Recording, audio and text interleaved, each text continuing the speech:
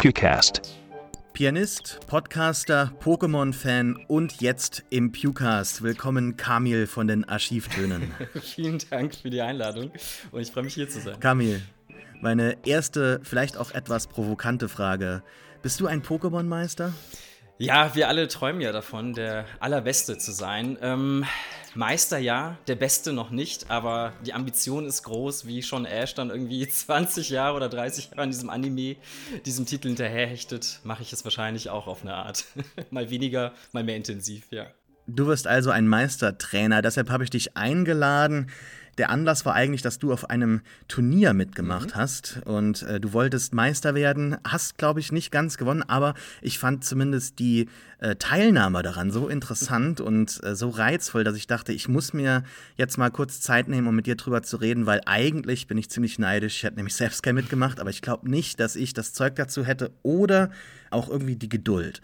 Also ich habe dich eingeladen, weil ich auch natürlich, ich bin 87 geboren, diese große Faszination halt von Pokémon immer noch irgendwo in mir rumtrage. Also ich muss aber sagen, dass Pokémon, auch wenn es ein großer Teil meines Lebens war, nicht so eine dieser jugendlichen Faszinationen ist, die ich jetzt mit mir ins Erwachsenenalter getragen habe und mit gleicher Leidenschaft halt so weiter liebe wie Star Wars oder Jurassic Park oder irgendwas anderes. Also habe ich im Unterschied zu dir irgendwas falsch gemacht?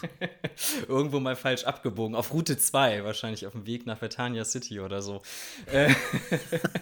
Nee, ich weiß nicht. Also wir können auch das ganze erste Pokémon-CD-Album gerne singen, wenn du möchtest. Du kannst ja Klavier spielen. Auf geht's. Ja, vielleicht dann doch eher den Pokémon-Rap dann. Der ist uns, glaube ich, auch noch gut in Erinnerung geblieben. Ja, ich weiß nicht. Also ich glaube, so wie dir ging es sehr, sehr vielen Menschen. Also es war einfach wirklich dieses absolute Kollektivphänomen, in das wir da irgendwie alle auf dem Schulhof noch damals so reingefallen sind. Ich da genauso. Ich habe auch das Gefühl, dass es sehr viele Menschen da draußen gibt, die irgendwann einfach satt davon waren, weil wenn wir so eine gewisse Beständigkeit irgendwie suchen, dann sicherlich bei Nintendo und manchmal geht es dann halt eben so weit, dass nur wenig innerhalb des gesamten Spielverlaufes variiert wird, alles nur immer größer und mehr wird und ja, ich glaube, es kann sich dieses Sättigungsgefühl sehr, sehr gut bei diesem Franchise irgendwann einstellen. Das war bei mir auch der Fall zwischendurch. Ich habe aber wieder dann reingefunden. Ich bin dann den Weg des Meistertrainers dann doch irgendwann wieder angetreten, ja. Also, wenn ich dir, und dir folge ich ja schon lange, irgendwie in den Feed geschaut habe, dann habe ich oft natürlich deinen Podcast gesehen, die Archivtöne, ne? Den macht ihr nicht mehr aktuell, glaube ich, ne? Da ist ein bisschen Pause. Genau, da ist jetzt also die große Pre-Production-Phase, Staffel 2, so ein bisschen im Hintergrund. Mal gucken, ob da noch was kommt. Seid gespannt oder auch nicht. Okay. Man arbeitet dran oder vielleicht auch nicht. Ja, mal gucken. Wir drücken die Daumen. Wir sind alle hier erwartungsvoll in Lauer. Und du bist natürlich auch, spielst Klavier, ne? Glaube ich auch sehr, sehr gut, würde ich mal behaupten. Auf deinem YouTube-Kanal gibt es einige schöne Cover, die ich mir schon öfter gerne angehört habe. Aber in der Pokémon-Hinsicht war bisher irgendwie nicht so wirklich viel, habe ich das Gefühl. Also das war so ein Ding, wo ich gedacht habe, oh wow, das war zumindest mal neu. Und ich bin auch ehrlich gesagt etwas, ich habe da so ein Gefühl von Befremdung gehabt und auch von Neid, weil ich habe dich eingeladen, weil ich diese Faszination mal hatte, aber ich gehöre nicht mehr dazu. Und wenn ich jetzt von so außen drauf schaue, fühle ich mich da so außen vor. Und du warst jetzt bei diesem Pokémon-Turnier. EUIC heißt es, Hashtag, das war der Hashtag, ne? Also die europäischen Pokémon-internationalen Meisterschaften sind scheinbar im Jahr 2022 nur eine der ersten Meisterschaften von einer ganzen Serie. Und diese Veranstaltung war jetzt in Frankfurt. Jetzt war es für mich zuerst mal eine Überraschung, dass du nicht Pokémon Go dort gespielt hast, sondern das aktuellste Pokémon-Spiel, was für die Switch erschienen ist, glaube ich. Pokémon Schild und Gold, oder? Nee, Quatsch, Schild und Schwert. Genau, also es ist so bedingt richtig. Es ist die aktuellste Generation, es ist die 8. Generation und nur auf dieser gibt es eben auch diesen kompetitiven Modus. in dem man sich dann sozusagen einwählen kann. Alle anderen Spiele, es kam ja schon so ein paar auf der Switch, danach noch was raus. Es gab dieses Remake von Diamant und Perl, den DS-Spielen aus dem Jahr 2007. Es gab dieses Pokémon Legends jetzt, was nochmal so ein bisschen anderen Ansatz verfolgte, so ein bisschen versucht hatte zu innovieren. Dort findet das alles nicht statt. Also es bleibt, was diesen kompetitiven Modus angeht, alles auf dieser Schwert- und Schild-Edition, genau. Also liebe Pewcast-HörerInnen, ihr merkt, ich bin kein Experte, ich habe heute eher viele Fragen, ich bin ein interessierter Casual heute. Das ist ein Podcast also für Leute wie mich. Fangen wir mal ein bisschen seicht an und reden mal vielleicht zuerst mal über Pokémon generell. Also woran lag es denn zum Beispiel, dass wir, ich vergemeinschafte das jetzt mal so ein bisschen, wir ehemaligen Fans so ein bisschen das Interesse verloren haben. Und ich finde, das liegt vor allem an dem Pokémon-Design. Natürlich gab es in den ersten 150 oder 51 Pokémon in der ersten Generation auch einige Sachen, wo man sagt, heutzutage besonders, da muss man den Kopf schütteln, also dieses Blackface-Pokémon, wie heißt es, Rosanna genau, oder so? Richtig, ja. Also, da muss man eigentlich heute natürlich auch denken, mein Gott, was hat man da einfach nur übersehen. Aber wenn ich heute so auf Pokémon schaue, bin ich total überwältigt von den immer neueren Generationen und Regionen, die da so mit reinkommen. Und das Ganze ist natürlich auch ein sehr großes, diverses Feld geworden. Also wir haben Pokémon Go, wir haben dann diese neueste Generation, aber auf der Messe wird auch ein Spiel gespielt, von dem ich bisher nie etwas gehört habe, nämlich Pokémon Tekken DX, wo Pokémon wie bei Tekken gegeneinander antreten, wenn ich das richtig verstanden habe. Genau, das ist ein klassisches Beat'em-up, ja. Genau. Und wir haben auch noch natürlich dann die eigentlichen Pokémon-Karten-Sammelspiele, wo man auch dann antreten kann. Das war immer mein Traum. Ich habe immer noch alle meine Pokémon-Karten hier. Das ist meine Altersvorsorge, gut verstaut. Bitte nicht überfallen. Die sind gesichert im Safe. Natürlich kann keiner bekommen. Die werde ich auch nie verkaufen.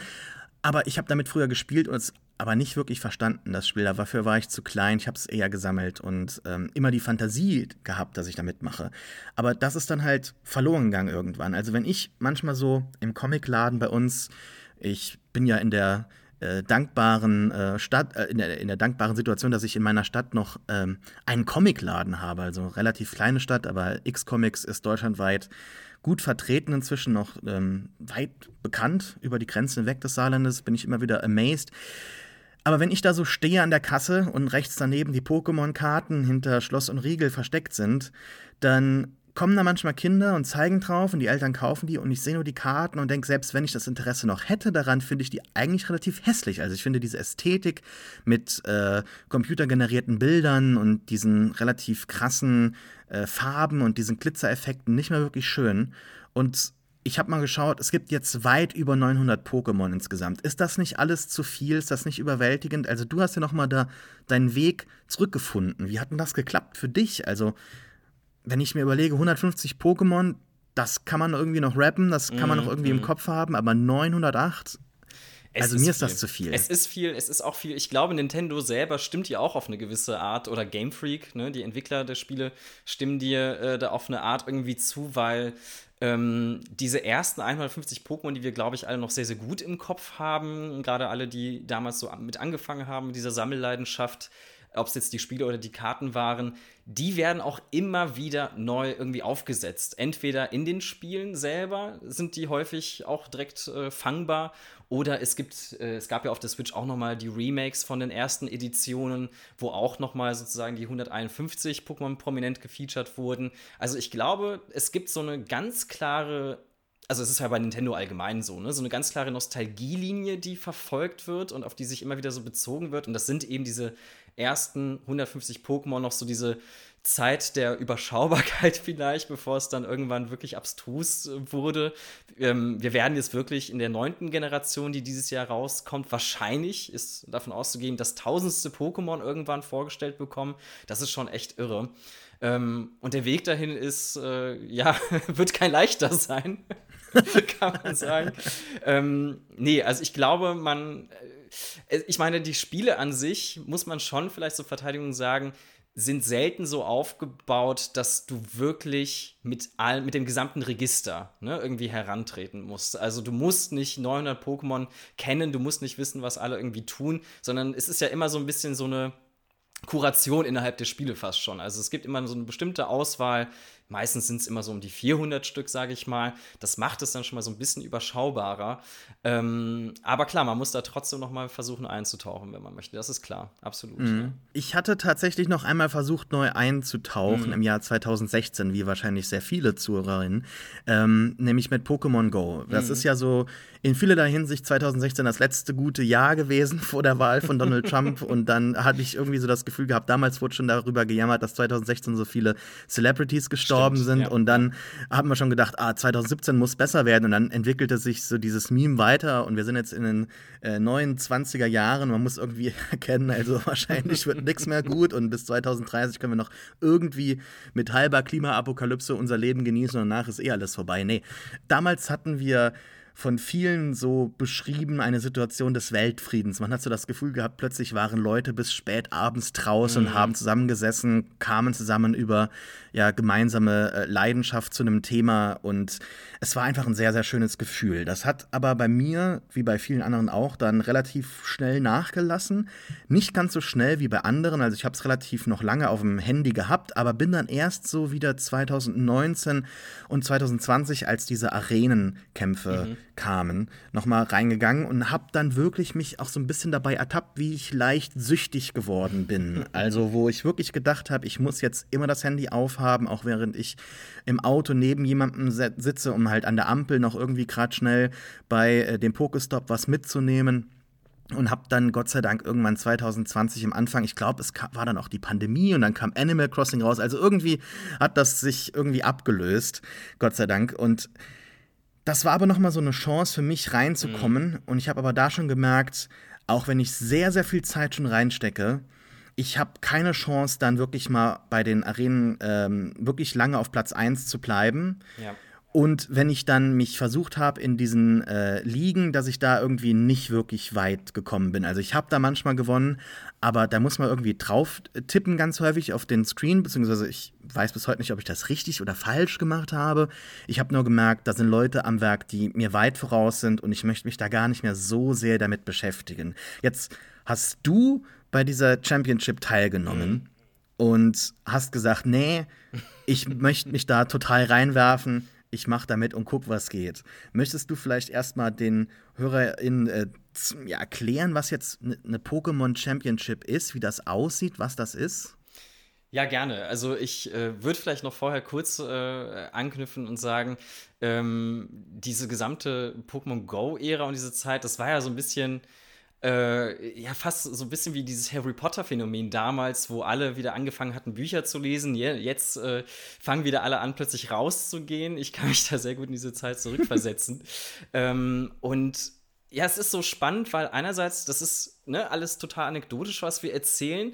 Und ich kann das total nachvollziehen. Wie gesagt, ich hatte auch meine Phasen, wo ich dann mal tiefer eingetaucht bin und wieder dann rausgefallen bin. Aber man muss wirklich trotzdem noch mal so betonen und anerkennen, dass es ja wirklich ein durchgängiges Phänomen bleibt. Also als ich schon 2009 meinen Zivildienst irgendwie in der Schule gemacht habe, haben die Kids damals auch trotzdem noch mit Pokémon-Karten gespielt, ne? Und die gesammelt und sich davon erzählt. Und irgendwie, es bleibt so in den Köpfen weiterhin verhangen. Es ist ja auch eines wirklich der größten geldträchtigsten Franchises aller Zeiten und global gesehen, das geht jetzt auch nicht einfach weg. Auch dieser Pokémon-Karten-Hype ist zwischendurch jetzt auch irgendwie wieder so zurückgekehrt, wo auch sich viele Streamer dann zu Hunderten diese Booster-Packs geholt haben und dann live im Stream geöffnet hatten. Also irgendwie, es kommt immer wieder so zurück. Und ich glaube, auch die Spiele sind so ausgelegt, dass du theoretisch jederzeit wieder einsteigen könntest, was übrigens für sehr, sehr viele langjährige Pokémon-Fans ein großer Kritikpunkt ist. Richtig, glaube ich sofort. Weil es halt wirklich auf dieser Ebene der Zugänglichkeit bleibt, die wenig Tiefe eröffnet, die auf so einem oberflächlichen Level bleibt. Es ist meistens nicht sonderlich herausfordernd, ein Pokémon-Spiel durchzuspielen, gerade für uns so Veteranen in Anführungszeichen. Weil du natürlich jedem wieder diese Möglichkeit bieten möchtest, einzusteigen. Und es verändert sich bislang. Mal sehen, wie das mit den neuesten Generationen sein wird, ja wieder Open-World-mäßig daherkommen, also wo schon eine Veränderung zu verzeichnen ist. Es ändert sich sehr wenig. Das heißt, eigentlich kann man jederzeit einsteigen. Ich glaube, jeder ist da so herzlich zu eingeladen, aber ich glaube, man muss wirklich das einmal so diesen Sprung wagen. Ich glaube, man muss committen. Und genau. Da habe ich eine Geschichte, wenn ich ganz kurz noch reingrätschen darf. Und zwar 2014, 15, als ich zum ersten Mal so wirklich nach dem Studium meinen Job hatte und wirklich Geld verdient habe, hatte ich mir so 2, 3 Wünsche nochmal erfüllt von so Kindheitssachen, wo ich gedacht habe, das mache ich, wenn ich Geld habe oder so oder richtig Geld verdiene. Und eine Sache davon am Ende war so ein Pokémon-Karten-Booster-Pack. Also ich hätte das irgendwie ganz witzig gefunden, wenn ich dann so ungeöffnete Pokémon-Booster-Packs hätte und dachte mir damals, naja, komm, egal, das brauche ich jetzt nicht zu haben. Ich habe die Karten, die ich wollte. Ich habe eine komplette erste Generation, alles ist in Ordnung.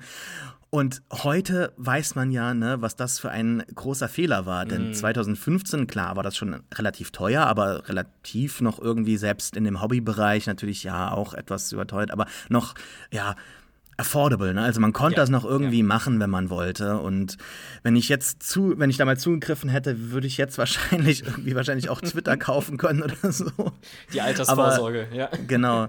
Also es wäre dann wirklich abgesichert und es wäre nicht nur ein Witz gewesen. Also das ist echt so eine Sache, wo ich mir denke, also wenn man jetzt die Lust hat und denkt, ich sollte committen, ich glaube, das sollte man dann auch tun. Und du warst ja dann jetzt auf dieses Turnier. Wie ist es dazu denn gekommen? Genau, also ich muss auch dazu sagen, dass ich, wie gesagt, seit der eigentlich mit ersten Pokémon-Generation, also Pokémon Gelb, angefangen hatte zu spielen und das allerdings immer nur in diesem Singleplayer-Modus auch kannte oder höchstens mal, also diese Multiplayer-Geschichten waren dann höchstens wirklich auf dieser Ebene des Tausches, ne, damit man wirklich dann eben diesen Pokédex komplettieren kann.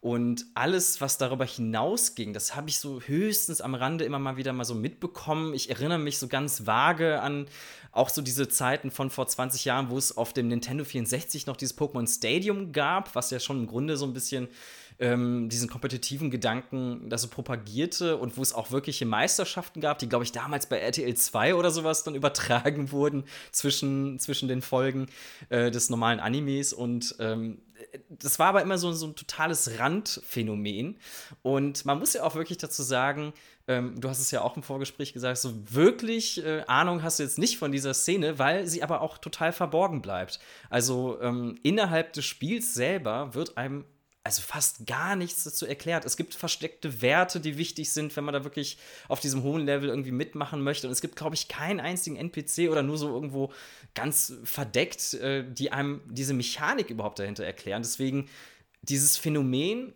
Pokémon kompetitiv zu spielen, ist gefühlt etwas, was so sehr von außen irgendwie so eindringt und nichts, was so aus dem Spiel heraus sich irgendwie groß entwickelt, was total interessant ist.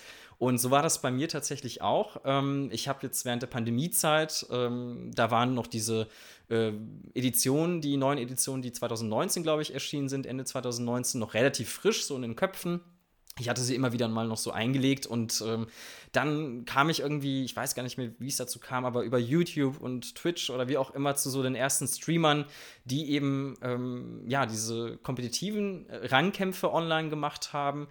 Und das hat einfach mein Interesse geweckt, sodass ich dann wirklich dann diesen Plunge dann irgendwann, dieses Eintauchen dann doch gewagt habe, was am Anfang aber ganz schön überwältigend war natürlich, weil also man kann vielleicht dieses gesamte VGC-Konzept sehr, sehr gut erklären, indem man sagt, es ist so ein bisschen wie Schachspiel, aber ein Schachspiel, wo du deine Figuren selber erstellst und eigentlich die Funktion deiner Figuren selber erstellst. Und das ist das Spannende, aber es ist auch das wahnsinnig Überwältigende natürlich, wenn man da so eindringt, weil in den Spielen selber ja schon immer diese Idee vermittelt wird, kein Pokémon ist gleich, ne? Also jedes Pokémon hat irgendwie so seine individuellen Werte. Man kann es so sehr ideell natürlich fassen, man kann es aber auch sehr numerisch einfach nur fassen. Es gibt bestimmte Statuswerte, in denen sie sich unterscheiden können, Attackensets, in denen sie sich unterscheiden können. Das Geschlecht spielt manchmal einfach eine Rolle, je nachdem, welche Rolle es dann erfüllen soll. Und das sind so viele Kombinationsmöglichkeiten. Wir haben es gerade gesagt, mit 900 Pokémon, aus denen du dann einfach nur 6 auswählen sollst. Das macht es hochindividuell, eine hochindividuelle Spielerfahrung, bei der man sehr, sehr viele strategische Elemente einsetzen kann, die in diesem Einzelspielermodus null zum Tragen kommen. Wir haben, glaube ich, noch nie. Also, wir kennen das, glaube ich, alle in diesem Einzelspieler-Modus hatten wir unser Starter-Pokémon. Wir haben es irgendwie auf Level 70, 80 durchgeballert und dann hat man damit meistens das Spiel beendet. Level 99, also jetzt okay. For real. Ich bitte dich. Okay, na gut. Aber dann, das ging ja genauso. Und hier muss man dann doch mal auch mal Attacken einsetzen, also die man vorher gar nicht kannte, deren Effekte man sich damals nicht mal durchgelesen hatte, weil sie viel defensiver sind beispielsweise. Und das ist so eine Welt, die sich einem da plötzlich öffnet, die wahnsinnig spannend bleibt. Genau. Naja, sagen wir jetzt mal, ich habe den Singleplayer durchgespielt. Ich habe alles gelernt, was man über Pokémon lernen kann. Ich sehe in der Endzone, irgendwo ist ein Turnier demnächst. Wie muss man sich denn jetzt die Anmeldung vorstellen? Oder muss ich mich erstmal dafür qualifizieren? Also es ist bei den Turnieren, die jetzt gerade wieder frisch anlaufen, also während der Pandemiezeit, gab es eigentlich auch nur so Online-Turniere, wo man sich innerhalb des Spieles selber mit ein paar einfachen Buttonklicks im Menü anmelden konnte. Jetzt beginnt wieder so diese Phase. Das ist so ein bisschen wie in Staffeln unterteilt ist oder eben Meisterschaften unterteilt. Und wir haben so ein Circuit von Meisterschaften, wo man sich tatsächlich online anmelden muss und auch eine Teilnahmegebühr eben zahlen muss. Die sind aber prinzipiell jedem freigestellt und man kann dort eben Championships Points gewinnen. Also die obersten Plätze kriegen sehr, sehr viele natürlich. Und die einzige Meisterschaft, für die man sich wirklich qualifizieren muss, ist, und die findet dieses Jahr im August in London statt, ist die Weltmeisterschaft, sind die wirklich die World Championships. Dort braucht man eine bestimmte Anzahl von diesen Credit Points oder Champion Points, um teilnehmen zu können. Aber für alles andere kommt man für einen Obolus sozusagen dann rein. Das war jetzt, glaube ich, für Frankfurt, kann ich relativ genau sagen, glaube ich, 45 Euro, die man zahlen musste.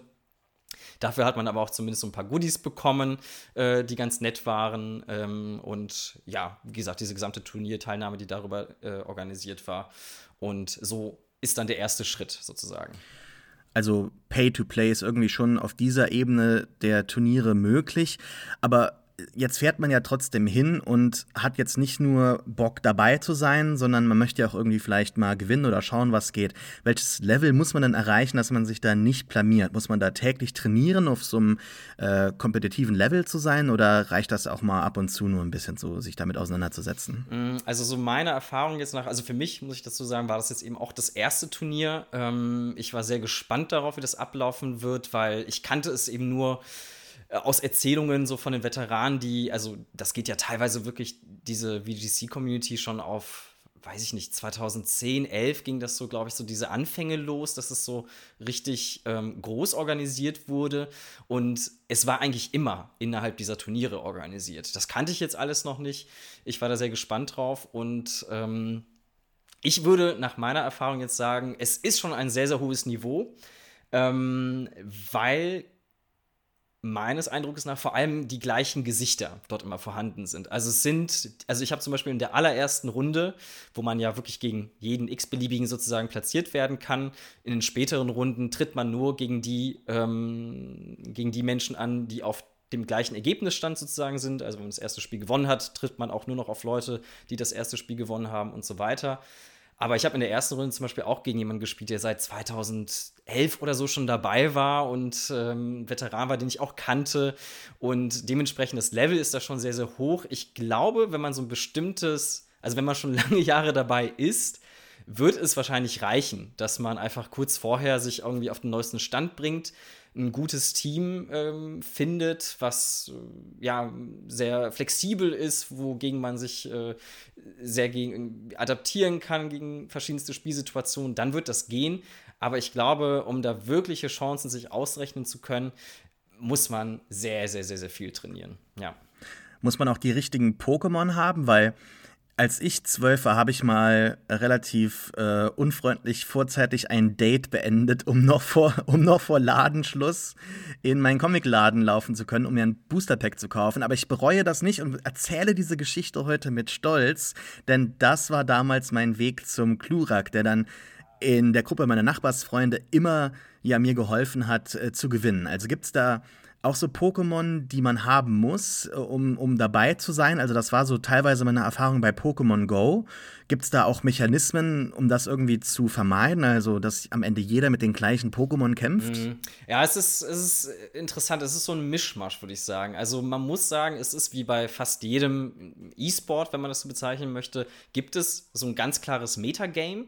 In Pokémon drückt sich das dadurch aus, dass von diesen 900 Pokémon, ich meine, wir haben es jetzt schon relativiert, ne, ich glaube, in Schwert und Schild sind es insgesamt 400, die man auswählen kann. das sind eigentlich immer nur so 30 bis 40, vielleicht noch 50 verschiedene Pokémon maximal wirklich relevant. Weil man zwar natürlich sagen kann, okay, ich kann jedes einzelne Pokémon nach meinem Gutdünken irgendwie so gestalten von den Werten und dann ist es auch mal für die eine oder andere Überraschung gut, um den Gegner mal vielleicht zu überrumpeln mit einer Taktik, die er jetzt nicht hat kommen sehen. Aber im Endeffekt, um wirklich Konsistenz zeigen zu können und was man vielleicht noch dazu sagen muss, die Spiele auf dem Turnier selber finden im Best-of-3-Format statt. Das heißt, selbst wenn ich im allerersten Game mit irgendwas total Unkonventionellem überrumpelt werde, weil es gab auch in der Vergangenheit irgendwelche, ich benutze ein Radfratz auf Level 1 Pokémon und weil es die und die Fähigkeiten, das Item hat, kann ich da ganz abstruse Kombinationen dann ausführen, die mir den Sieg dann einfahren. Aber das ist so etwas, worauf man sich dann spätestens im zweiten Spiel irgendwie einstellen kann, ne? Gedanken machen kann, wie ich dagegen vorgehe. Und im Endeffekt hat sich dann doch rauskristallisiert, dass immer so die gleichen 30, 40 Mons benutzt werden. Also ein sehr zentralisiertes Metagame. Und das kann man natürlich super langweilig finden. Es ist so ein bisschen, aber ich sehe es so ein bisschen wie mit so barocker Musik, wo es auch so ein klares Regelwerk gab eigentlich. Also so ein, ne, also okay, ich weiß nicht, warum ich ausgerechnet jetzt irgendwie Johann Sebastian Bach hier irgendwie anführe, aber es ist der perfekte Vergleich. Der hatte auch sein ganz klares Regelwerk, wo er sich aber maximal kreativ ausleben konnte und was irgendwie diese ganze Magie dann auch der Musik damals ausgemacht hatte. Und das funktioniert hier eh nicht, weil du manchmal eben dann doch mit den Erwartungen zum Beispiel der Gegner spielen kannst, wenn die ein Team sehen, was, sage ich mal, sehr verbreitet ist. Und dann hast du aber auch nur eine einzige Attacke, die dort anders ist. Die kann natürlich dann schon mal wieder völlig überraschen. Und auf diesen Ebenen ist natürlich schon noch wieder Kreativität möglich. Ich glaube, viele setzen es sich auch immer zur Aufgabe, ihr Lieblings-Pokémon mitzunehmen teilweise und versuchen da Gewinne mit einzufahren. Auch das ist irgendwie möglich. Aber wenn du es, glaube ich, sehr, sehr ernsthaft auf diesem höchsten Level spielst, wo du wirklich Platz 1 am Ende bekommen möchtest. Und ich glaube, wenn du wirklich Platz 1 erspielt hast, hast du, glaube ich, um die knapp 20 Runden Pokémon Best of 3 hinter dir. Dann musst du, glaube ich, wirklich dieses sehr konsistente, zentralisierte Team mitbringen. Ja. Lieblings-Pokémon ist so ein Stichwort, das lässt mich gerade an einen YouTuber denken, Nick Robinson. Der hat mal bei IGN gearbeitet, das hatte ich letztens auf meinem Blog auch gepostet. Der hat einem Spieler geholfen, der mal als Kind Pokémon Blattgrün hatte und dort seinen Turtok, irgendwo so Level 70, auf Level 99 hochhacken wollte. Das ist dann verloren gegangen und das war dann super schwierig, das dann halt mit so einem Hacker, also ein tatsächlicher Experte für Game Freak Code, das halt wieder so zu beleben. Das war eine ganze Operation quasi am offenen Herzen. 1 Stunde hat das insgesamt gedauert. Das Video, in Wahrheit natürlich waren da mehrere Stunden am offenen Code halt geschrieben worden. Und am Ende gab es dann das Problem, dass man dieses Pokémon nicht mehr so 100%ig wiederbeleben konnte, denn das Pokémon war da, das Level war da, man hat alles gefunden, aber man hatte nicht mehr diese IV-Werte, glaube ich, nennt man sie. Und das war dann für mich auch so ein bisschen neu, beziehungsweise nochmal eine Erinnerung daran, hey, nur weil so ein Pokémon jetzt Level 70 oder Level 80 ist, heißt das nicht, dass andere Pokémon oder ein gleiches Pokémon auf dem gleichen Level genauso gut ist. Und da habe ich mal nochmal irgendwie so ein bisschen gemerkt, wie krass tief auch dann dieses Spiel sein kann, was ich eigentlich schon seit Kindestagen als relativ seicht empfunden habe. Also seine Decks muss man ja vorher anmelden. Und gibt es denn da, also wie tief ist denn dieses Numbers-Game? Also ich kenne mich da ja nicht so wirklich aus, aber am Ende ist das doch auch irgendwie so eine Frage der Aufstellung, was man da hat. Und ist es auch so ein bisschen Glück vielleicht? Also ich kann die Frage irgendwie noch länger machen, weil, weil ich erinnere mich noch sehr gut daran, dass ich sehr viel Poker gespielt habe. Nach Casino Royale im Jahr 2006, so bis 9, 10, gab es so ein neues Poker, also Texas Hold'em Craziness, ne? Also wo auf einmal wieder ganz viele Leute Poker gespielt haben. Und da kann man natürlich auch Spaß haben, aber wenn man wirklich kompetitiv Poker spielen möchte, um irgendwie so auf DSF übertragen zu werden, dann muss man natürlich auch irgendwie rechnen können, ne? Ja, oder man klar. sollte es auf jeden Fall tun. ist das auch so ein Aspekt beim Pokémon-Spielen, dass man halt nur auf diese Werte achtet, gar nicht mehr so dieses Pokémon wahrnimmt als digitales Tier oder so, dass man da trainiert? Ja, es ist spannend, weil einerseits ja, würde ich sagen, es ist sehr eben Numbers-basiert und man kann sich das vielleicht so vorstellen, um es ganz kurz zu fassen, ich werde hier keine IV- und EV-Werte jetzt erklären, das sind nämlich genau die Werte, die auch vom Spiel selber nicht groß erklärt werden und in die man sich dann so reinfuchsen muss. Ich kann ja vielleicht am Ende noch mal so ein paar Möglichkeiten verweisen, wie man sich da am besten informiert, das würde hier zu weit jetzt gehen, aber man kann sich das so vorstellen, man hat eine ganz bestimmte Anzahl von Punkten, die man auf sein Pokémon verteilen kann. Und man muss sich dann eben darüber gewahr werden, welche Rolle möchte es erfüllen, möchte es eher Punkte in Defensiv, wie man es aus sehr vielen Spielen eben auch kennt, dann stecken oder eben andersrum. Deswegen haben wir das ja auch eingangs erwähnt, ist selten so, dass ein Pokémon wirklich gleich ist, auch wenn es auf dem gleichen Level ist, weil eben diese Numbers komplett und diese Stats komplett anders verteilt werden. Und insofern hat man, um eine perfekte Verteilung hinzukriegen, immer bestimmte Kalkulationen, die man so im Hinterkopf hat. Und das ist manchmal auch sehr berechenbar und sehr gut kalkulierbar, denn wenn ich weiß, dass ich auf wahrscheinlich eben die gleichen 30, 40 Pokémon treffe, dann kann ich ja schon irgendwie dahingehend kalken, dass ich weiß, die und die Attacke von dem und dem Mon werde ich auf jeden Fall überleben. Wenn ich irgendwie meine 900 Pokémon hätte, gegen die ich antreten müsste, wäre das wahrscheinlich schwierig. Aber ich kann immer so eine leichte Berechenbarkeit forcieren, indem ich meine Punkte vernünftig verteile. Andererseits muss man sagen, du hast eben diesen Glücksfaktor benannt.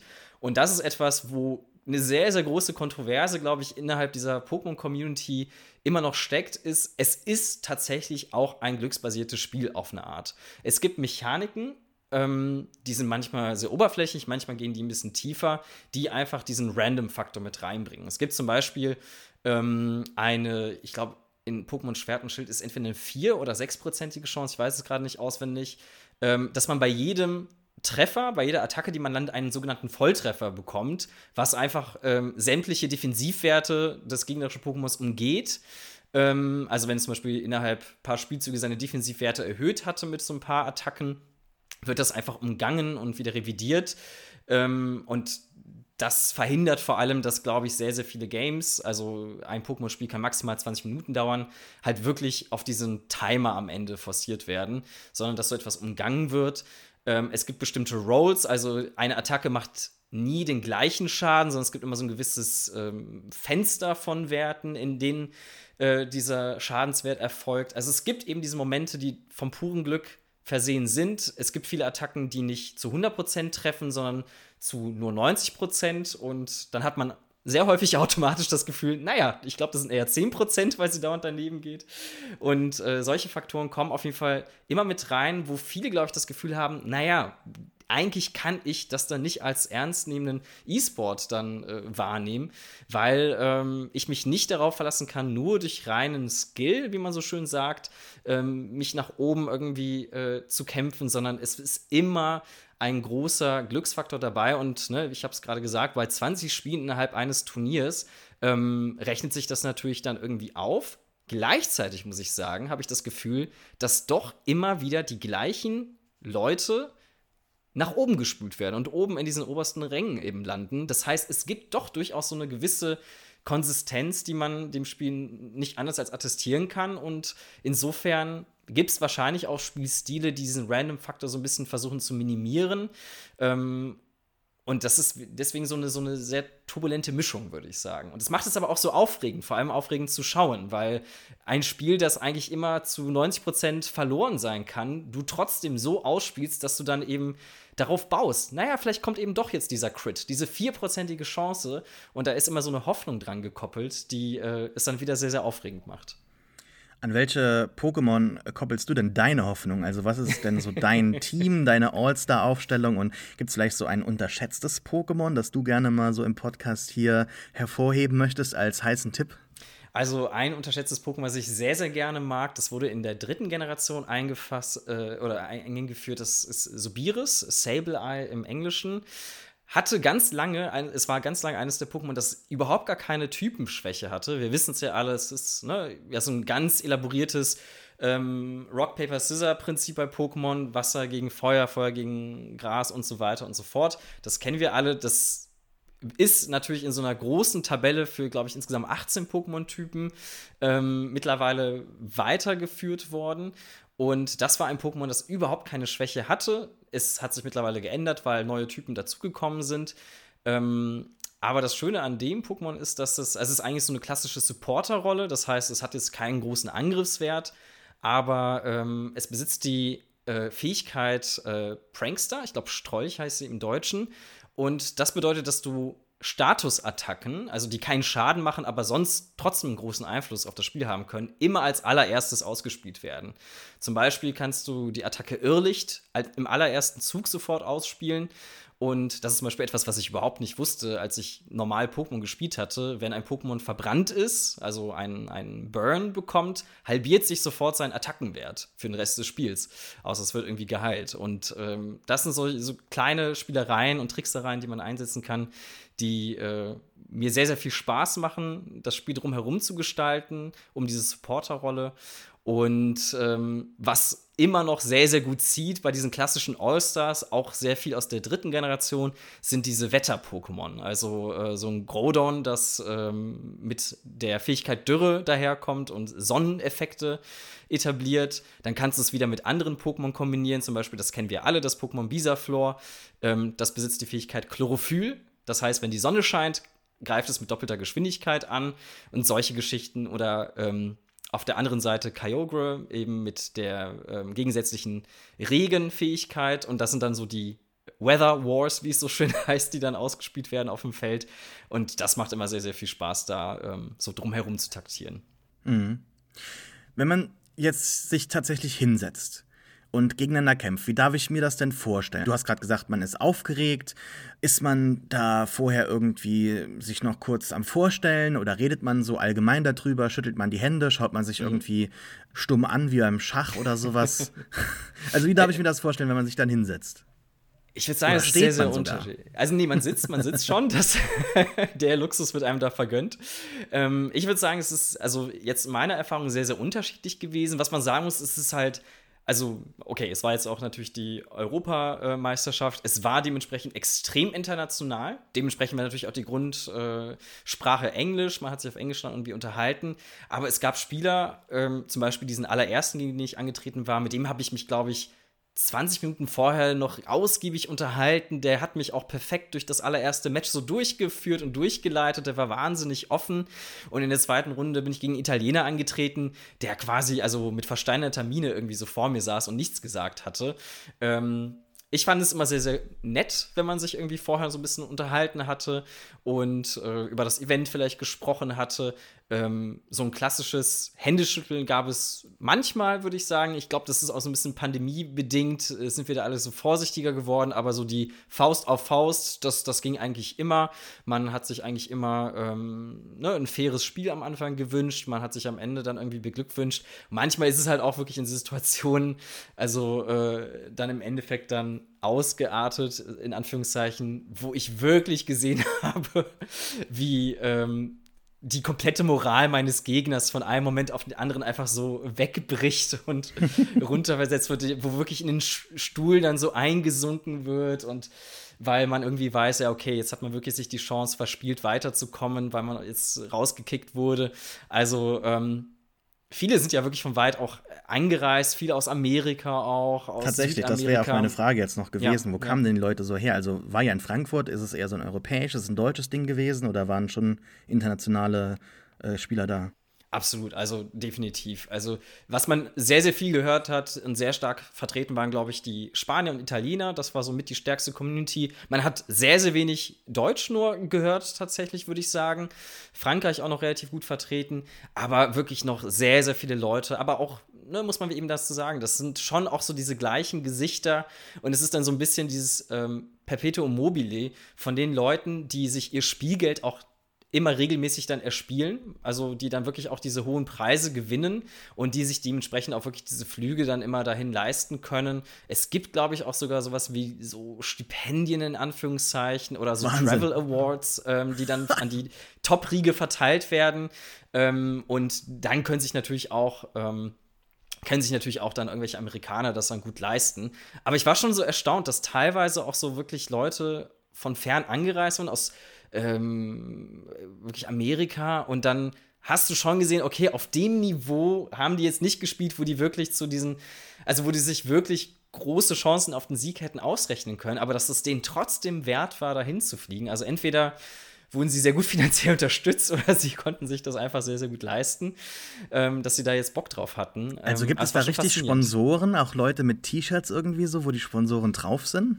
Sehr, sehr wenig. Sehr, sehr wenig. Also man muss, glaube ich, sagen, ich habe wenig Überblick über so andere E-Sports, muss ich sagen, da bin ich gar nicht so drin, aber man merkt das wirklich an jeder Ecke, dass, glaube ich, Pokémon da so auf einer ganz kleinen Skala agiert. Also ich glaube, der Hauptpreis, das ist schon mehr, als es, glaube ich, jetzt in den letzten Jahren war. Für diese Meisterschaft waren jetzt, glaube ich, $5.000, meine ich, oder Euro, die dann ausgeschüttet wurden an den Topsieger, an den absoluten Gewinner.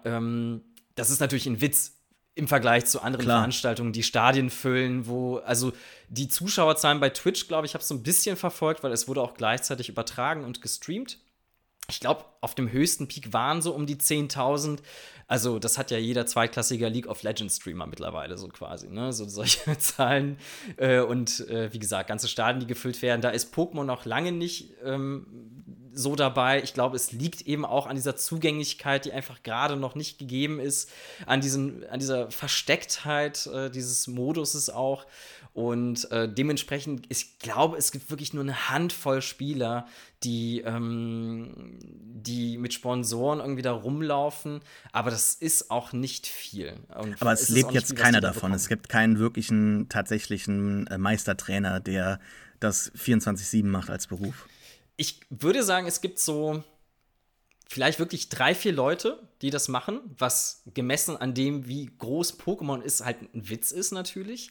Aber das ist wirklich die absolute Mindestanzahl an Leuten und Minimalzahl. Also es gibt Leute, die verdienen ihr Geld damit, glaube ich, vor allem nicht unbedingt über diese Preise, sondern übers Coaching zum Beispiel auch. Ne? Also, dass du dann wirklich so eine Session dann irgendwie mal also das ist auch super variabel, was die Preise angeht, von, glaube ich, $15 geht es dann die Stunde irgendwie los, bis hin zu also es gibt, so sage ich mal, einen Spieler, der heißt Wolfie, der ist 2016, glaube ich, Weltmeister geworden und der ist so ein bisschen das Gesicht des kompetitiven Pokémon. Der macht da ganz viel YouTube-Content irgendwie auch dazu, auch allgemein Pokémon-Content und betitelt das auch dementsprechend immer World Champion Reacts to.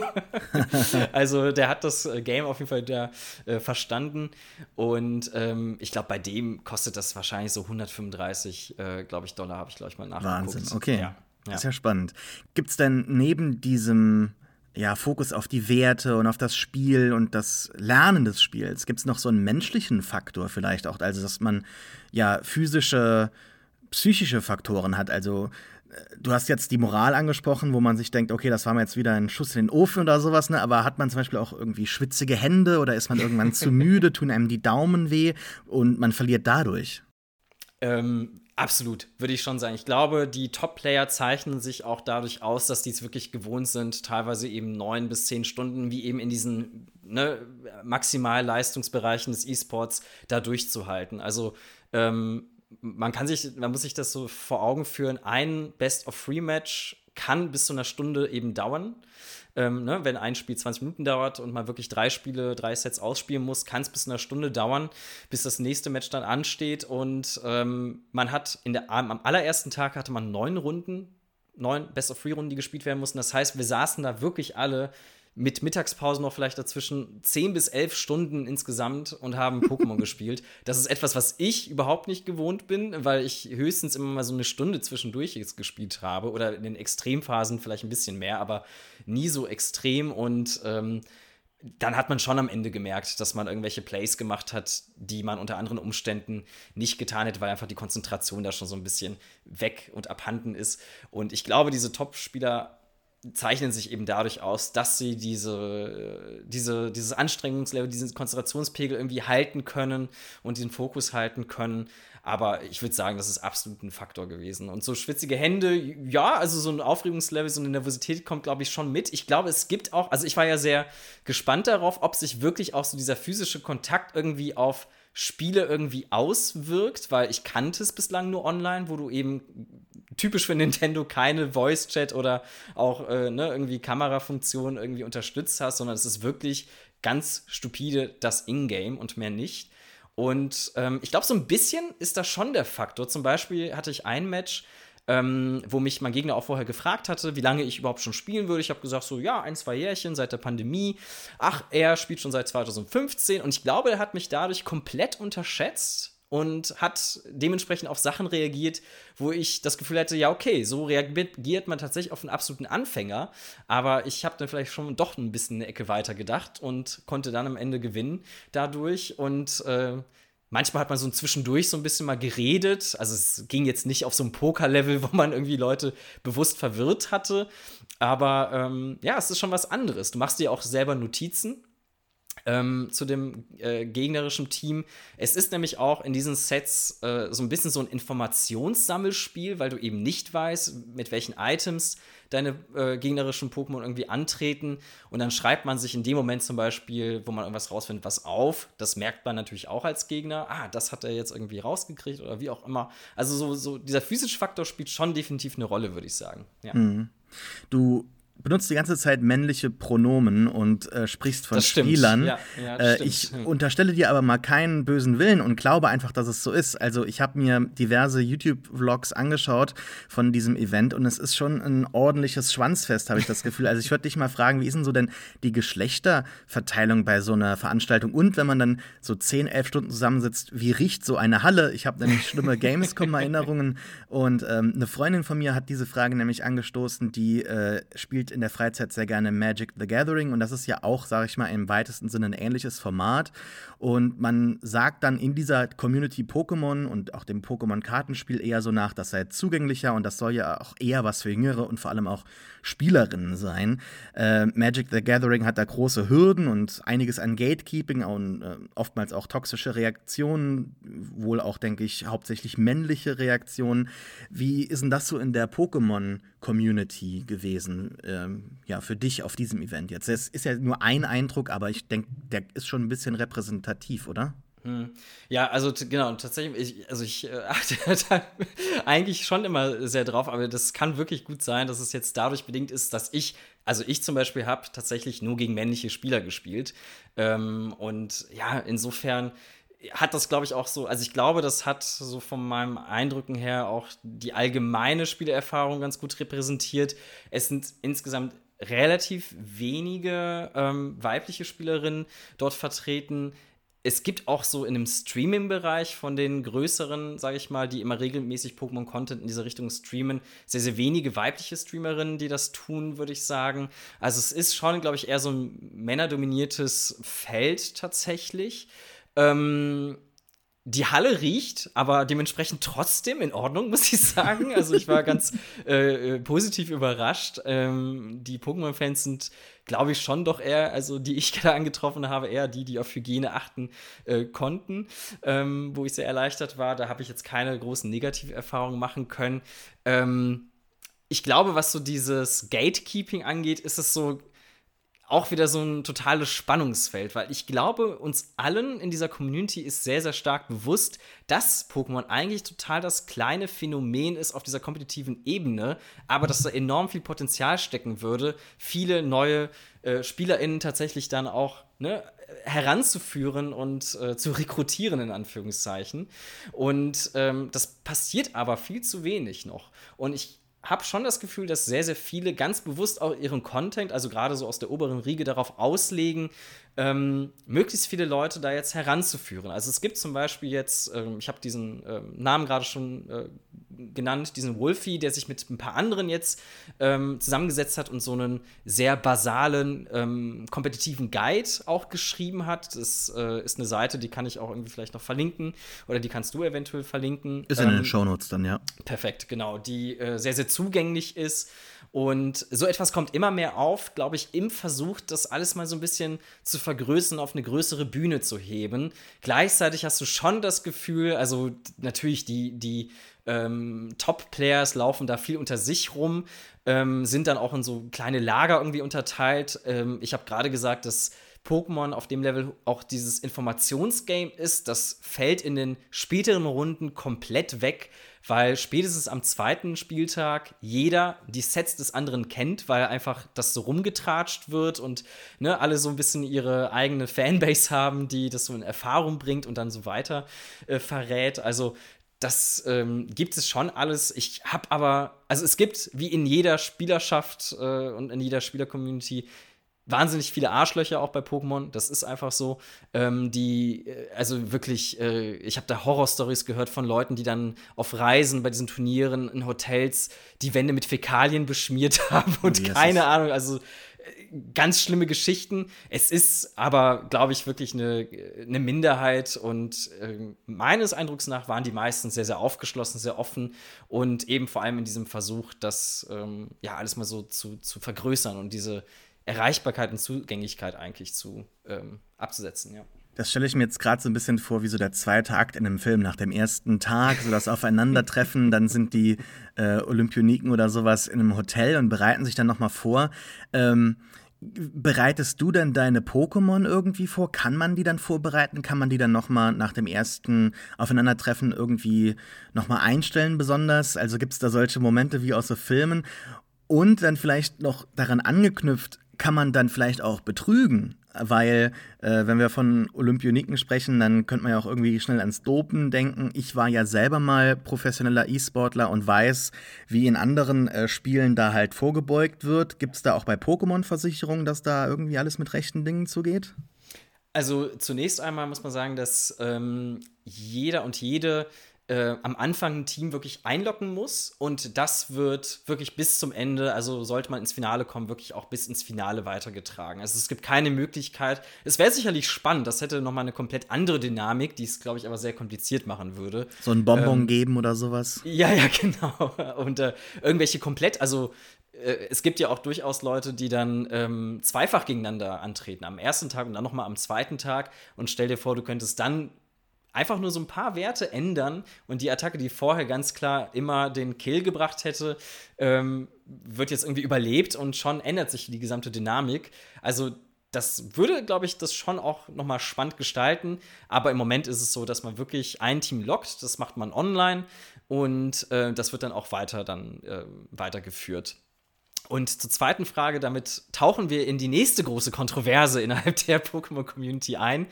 Und das ist das sogenannte Gennen, also das Generieren von Pokémon. Es gibt nämlich sehr, sehr viele und mittlerweile sehr, sehr einfache Mittel und Wege, diese Pokémon auf dieses Level zu bringen und auch schon mit den perfekten Sets, mit den perfekten, also vorher eingestellten Werten, die man dann sei es über Twitch-Streams, sich über Bots ertauschen kann. Man kann sie, was ich niemandem empfehlen würde, weil es ist also völlig absurd, Geld dafür auszugeben. Man kann aber solche Teams auf eBay auch kaufen. Und wie teuer ist das ungefähr? Das kann ich dir nicht sagen. Ich habe es noch leider nie, also was heißt leider, ich habe es noch nie in Erfahrung gebracht. Ich glaube, es sind so, also was tatsächlich verbreitet ist, was ich schon mal so gehört habe, es gibt natürlich die paar Leute, die wirklich von ihrem Content versuchen zu leben, die sind auch viel auf Patreon unterwegs und posten dort ihre Teams mit allen Werten, die dann eben für alle zugänglich sind. Und es gibt dann eben Leute, die das gezielt nachzüchten und dann bei eBay anbieten. Eben nicht von den Leuten selber auf Patreon, sondern dann außerhalb. Und ich glaube, das sind dann so 6 bis 10 Euro, glaube ich, fürs Team. Aber klar, das ist im Grunde super wenig. Das ist super wenig, aber im Grunde kann das jeder ohne Geld, auch ohne Geldressourcen machen. Deswegen ist es, wenn dann du auf ahnungslose Spieler triffst, die verzweifelt versuchen, da irgendwie reinzukommen, dann, ja, kannst du vielleicht da schon so ein bisschen Kohle so nebenbei machen. Aber es ist überhaupt nicht notwendig. Und das ist aber genau diese große Kontroverse, weil im Grunde, also was die große Versicherung innerhalb des Turnieres ist, es gibt einen Software-Check.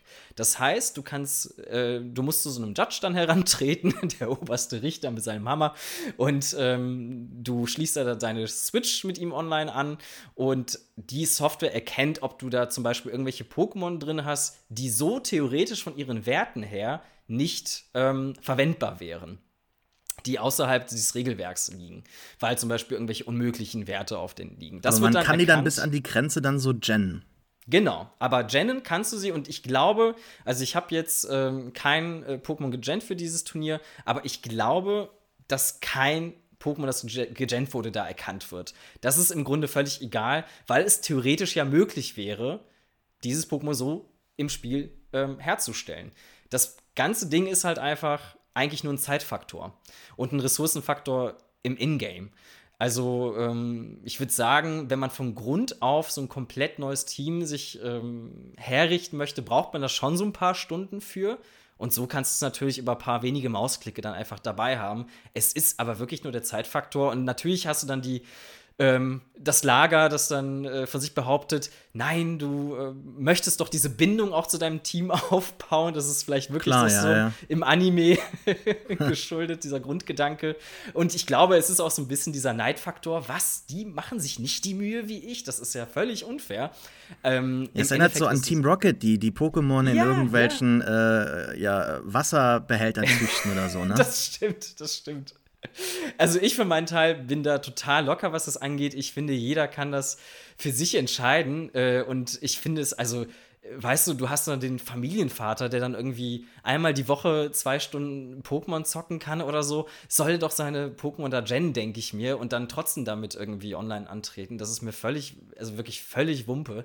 Aber es gibt da wirklich einige, die das sehr, sehr trennscharf betrachten. Ja. Es gibt also Pay-to-Play, aber kein Pay-to-Win. Genau. In der Hinsicht, okay, So würde ich verstehe. das auch bezeichnen. Ich habe mir nämlich jetzt schon irgendwie chinesische Pokefarmen irgendwie so im Kopf ausgedacht, wo monatelang irgendwie so ein Pokémon trainiert wird, dann über ein LAN-Kabel geschmuggelt wird von einem Gameboy zum anderen und dann am Ende auf so einem Turnier, also illegaler Pokémon-Handel, irgendwie sowas so landet. Ja.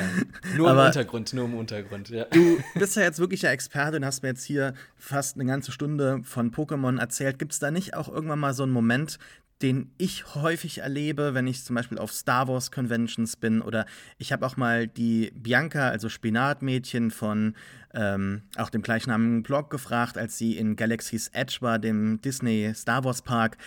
Hat man da nicht mal so einen Moment, wo man so um sich herum schaut und denkt, mein Gott, was mache ich denn hier? Also wo man so ein bisschen überwältigt ist und so das Interesse an allem verliert, weil ich habe da irgendwie bei meinem Schwamm so eine Grenze, wo ich dann alles aufgesaugt habe und sage, stopp, Moment, ich muss jetzt mal kurz raus und brauche mal frische Luft und reales Leben, weil das ist so eine Sache, die man privat als Hobby führt und es ist so ein Teil von einem, den man auch nicht irgendwie immer erzählt oder auslebt, und dann ist es plötzlich so omnipräsent um einen herum. Man ist da in einem Ort, wo plötzlich alle davon reden, alle interessiert sind.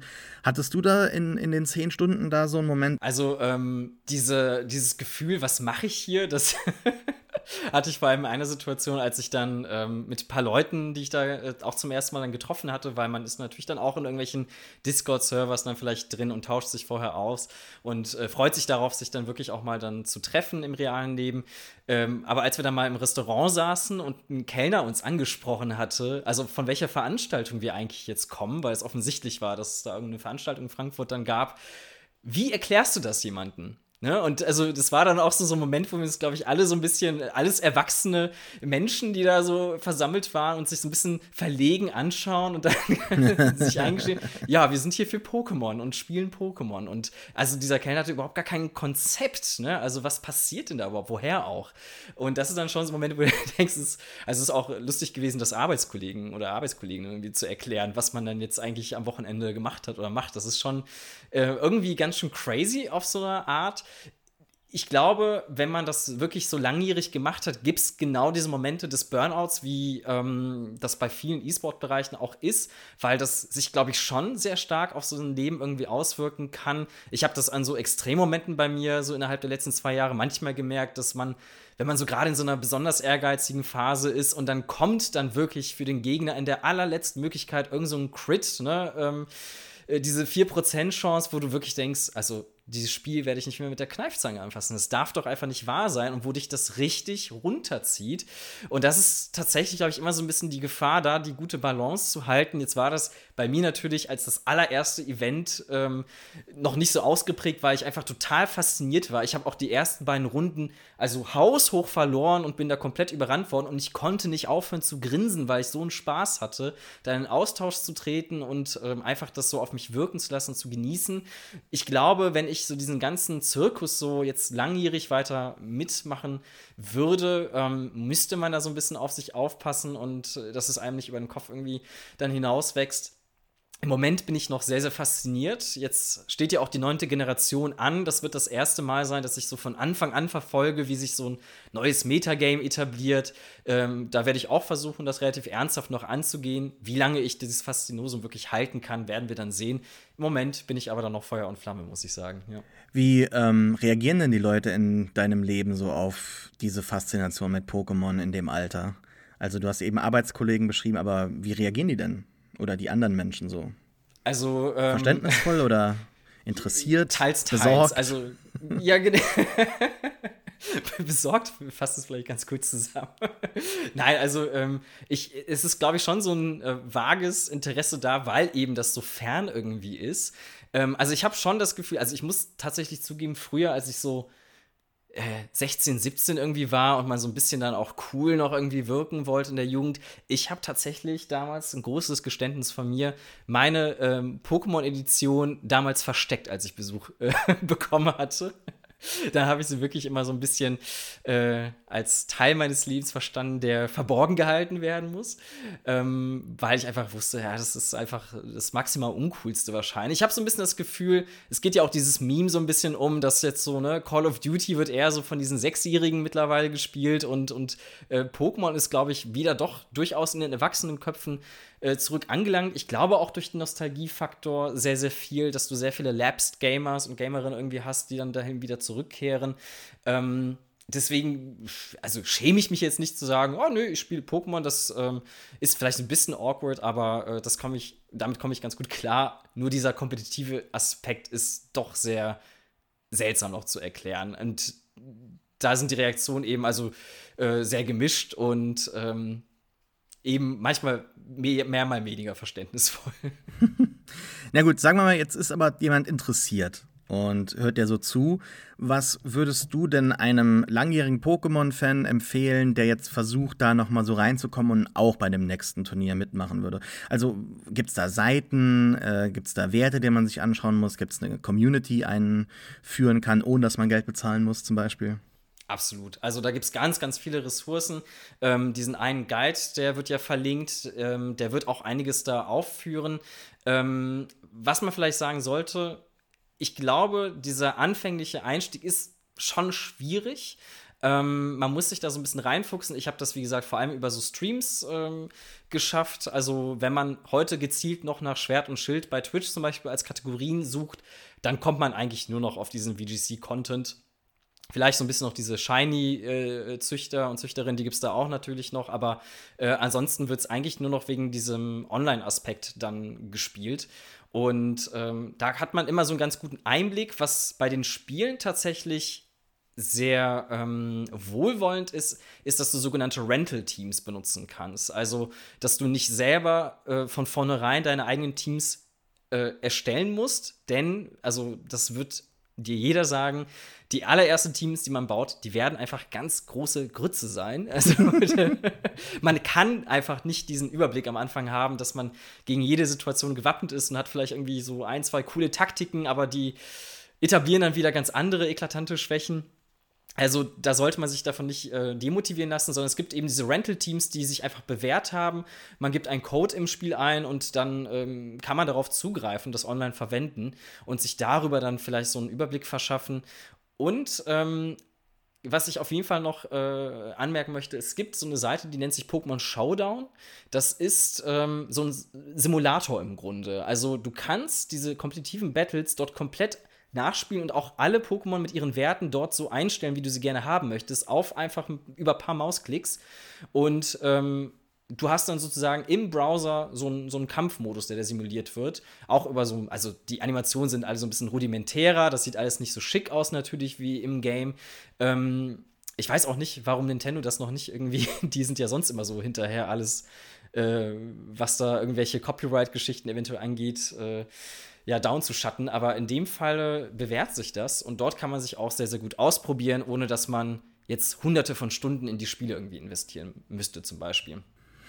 Naja gut, vielen Dank. Ich hoffe, wir haben jetzt auch mal so einen groben Überblick geschaffen über die kompetitive Pokémon-Welt. Ich bin wirklich interessiert, aber ich muss dir ganz ehrlich sagen, dass ich wahrscheinlich nicht die Zeit und Energie hätte, um das durchzuziehen. Auch weil ich manchmal denke, naja, ich habe jetzt alles gegeben und habe trotzdem verloren, weil ich jetzt irgendwie das Pokémon selbst nicht beeinflussen kann. Also es bleibt am Ende irgendwie so ein Ding aus 0 und 1.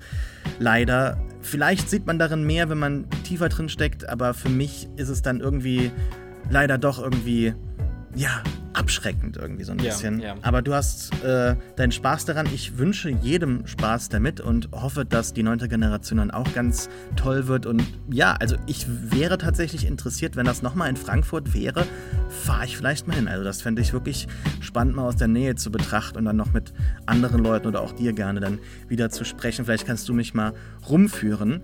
Aber Kamil, vielen Dank für dieses sehr schöne, aufklärende Gespräch. Dich findet man auf Twitter unter Secret Key und dein Podcast Archivtöne ist dann für die 2. Staffel Rückkehr in den Shownotes verlinkt. Den Podcast hier findet ihr, falls ihr noch nicht abonniert habt und zum ersten Mal einfach reingehört habt, draufgeklickt habt, weil Pokémon draufsteht, unter pewcast.de. Abonniert den Podcast überall, wo es Podcasts gibt, iTunes, Spotify, whatever. Und was wäre denn jetzt so ein gutes letztes Wort für einen Pokémon-Podcast? Also ich möchte mich jetzt nicht mit irgendwelchen Team Rocket-Sprüchen verabschieden, obwohl die relativ ikonisch sind. Deshalb überlasse ich dir das letzte Wort. Was könnte man sagen als gutes Pokémon-Ding? Schnappt sie euch alle. Schnappt sie euch alle, genau. Bis dann, ciao. Tschüss.